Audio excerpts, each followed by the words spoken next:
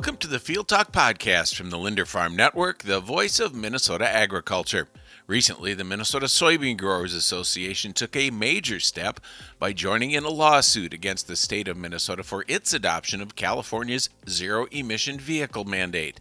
The lawsuit, filed in the U.S. District Court for the District of Minnesota, challenges the legality of the Minnesota Pollution Control Agency rules requiring that new cars, light-duty trucks, and medium-duty vehicles in the state meet emissions limits set by California, and that the state matches California's requirements for the sale of zero-emissions vehicles. On this Field Talk podcast, Faribault County farmer and MSGA Vice President Darren Johnson joins us to discuss why the soybean growers joined the lawsuit. Darren, obviously, Minnesota soybean growers joined in a lawsuit against the state of Minnesota. I guess what are the organization's concerns that caused you to take that step? Well, so basically, I'll start out, and talk about who is involved in this lawsuit along with us. It's the Minnesota Service Stations and Convenience Store Association, along with Clean Fuels Development Coalition and ICM Incorporated, and also Minnesota Soybean Growers Association is involved in it. And right now, so basically the rules impose two things. It's an electric car sales quota and then also separate greenhouse gas emission standards. And the thing is, with us, it's not like of course we support Governor Walz's goals of reducing carbon emissions. We want to make sure that the approach that is being taken on that is going down the correct path, and also that farmers and people that are involved with it have a seat at the table. Because right now, we truly believe it should just be it's just bad policy, and we just need to make sure that this is done correctly, and that we're not forcing anybody down any avenue that they don't want to be. Because we'll get into it a little bit too, talking about biofuels, where we're at today, what it took us to get there. So we've got a great thing going in Minnesota here, and we just want to make sure we keep it. Now, obviously, going this route is, kind of an unprecedented thing. I guess, why was it that you and the other groups deemed it was necessary to kind of take this step? Well, the reason that we are taking this step is we've worked very, very hard in Minnesota to build up biodiesel and biofuels where it is at today. With agriculture is almost 30% of the GDP in Minnesota. We're going to be passionate about protecting our industry and the time and the effort that was stuck into it, because we built that up with no dollars put behind it. So yeah, we've worked long and hard to get it where it's at today, and the biofuels industry is very successful. And as far as when we start talking about a carbon footprint standpoint, we have the resources available that we've taken and showed that our carbon footprint is less than what it would be going the electrical route by using biofuels. We just need to be able to sit at the table, have a rational discussion about it, and make sure that this is taken in the right direction. I mean, I think you're going to agree with this too, Dan, that, we're not going to, electric vehicles, that technology has changed dramatically in the last 5-10 years. And for that path, it's going to happen. To what extent? Well, that's to be determined. But we want to make sure that there's a combination of biofuels that are working along with this, so we just want to make sure that the right decisions are made along the way, and that we're not just forcing anybody to go down that path. And for us, looking from it from a farmer's standpoint, which I'm a farmer, this industry is very important to us, because not only from a biofuel side, it's from a feedstock standpoint. You're getting 80% of a soybean goes to meal, 20% is going to the oil side. So that's going to go to the biofuel side or to the food side. So as we start ramping that up, and if we are producing some more soybeans in the state of Minnesota, we're getting more oil, we're getting more meal, which in turn for us, it's a great opportunity for Minnesota, because Minnesota not only, soybeans are our number one export. So we have a ton of opportunity there, not only exporting the meal, but also the opportunity to feed that meal. So if we're feeding that meal, well, that's going to provide opportunity to also export more meat. So we've got to look at the big picture. We just need to slow down, think about it, look at the big picture. And ultimately, this is us, standing up for farmers is what we're doing. No, obviously, standing up for those growers is an important part of what you're doing. And have you gotten any response? I understand you're certainly not the attorney and not involved in the legal profession from this, but have you gotten any sort of response to this lawsuit that you and the other groups have begun? Yeah, as far as from the state, so this is actually, it's a federal lawsuit. Coming back to the state. Yeah, and we haven't gotten any response back from the state as of yet. We were just up on the hill in St. Paul here last week. So we had some very interesting discussions, good discussions. And it's so important for us as an organization to be able to make sure that we need to keep we need to make sure we're keeping these relationships. It doesn't matter whether you're Democrat, Republican, it makes no difference. The relationships that we have with all them folks up there is so important, and we're still having really good conversations with them, and they know that agriculture plays a huge role in the state. So this isn't a 1 or 2 year look at something. This is 15, 20 years, because just even thinking about it from a diesel supply standpoint, what does it look like from a diesel supply standpoint in the state of Minnesota? When our refiners start ratcheting down, because the way that crude is cut, it's like 62% from a crude barrel that's gasoline. 22% diesel.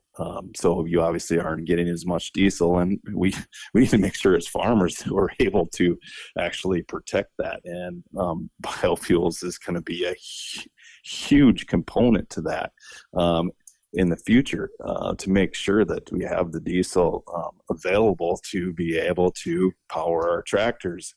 And sometimes we forget about the refining process as well, and what else that does. The potholes that we've got in Minnesota, for instance, and if you've driven down these roads, there is a lot of them, and they are quite large right now. Well, them potholes are fixed with things that come back off from the refining process. Our asphalt comes from that. So these are just all these little things that we need to seriously think about. How do we manage that in the future if we get pushed down a path that we're really not ready for? So as far as the process now, do you know how this is all progressing and some of the next steps in this whole lawsuit? So as far as where it's progressing, we don't really know yet, because there hasn't been. Basically, no comment is what we're getting on it right now. And as far as, and I'm not going to dive down the legal path at all here, but we've really got a pretty good shot at it, because basically what it comes down to is we're not comparing. This is an apples and oranges thing. This isn't apples to apples, and that's the problem that we have. So the thing we have to remember when we're looking at biodiesel from a carbon standpoint, compared to electric vehicles or clean cars, tailpipe emissions, there obviously is not a tailpipe on an electric vehicle, but you have to remember it has taken a fair amount of energy to get that vehicle to be able to drive down the road. So we're not comparing them equally right now, and that's the most important thing to us, is that we're looking at it and saying, hey, let's actually get this down on paper and show you. Slow it down. Let's take a look at it, and let's be realistic. Well, obviously, I mean, to the north and west, I mean, we have North Dakota that has a large growth in soybean crushing, and much of the driver is for the oil and for, I know one of the plants, and specifically every drop of oil that they produce is going to be made into renewable diesel and sent out to California for those low carbon fuel standards. So obviously that's an indication that there is a place, and there can and should be a place for biofuels in this whole low carbon fuel I guess movement. Yeah, definitely, and we know that we know. I mean, we did the research on it. We know that there is. Yeah, and you do. There is. There's several options for whether it's renewable diesel, renewable hydrocarbon diesel, or biodiesel, and that's the different plants that are producing that. Yeah, they're growing and rapidly expanding. The biggest thing is we know that our soybeans play a huge role in that, because of the quality of the diesel that comes out of actual biodiesel that's made out of soybean, because the lubricity is so much higher that it's just better on your engines. And what it really comes down to, when I was talking before, when we were comparing apples to oranges or apples to apples, is we're looking at the land across it. So basically, they're comparing it globally, and the acres that are being used or coming out of coming into production. And Minnesota, the United States, we're losing land to urban sprawl every day, and urban sprawl, and lots of different things, wind, solar, many different things that we're losing land to. But we're bringing South America into the picture. They're bringing that into the equation. They're using them numbers in that equation. Well, frankly, that's not us, and that's not happening here, and we have no control over what they're doing. So we want to make sure in Minnesota that we're looking at Minnesota and we're doing it correctly in Minnesota. California is there's a huge demand there for renewable diesel.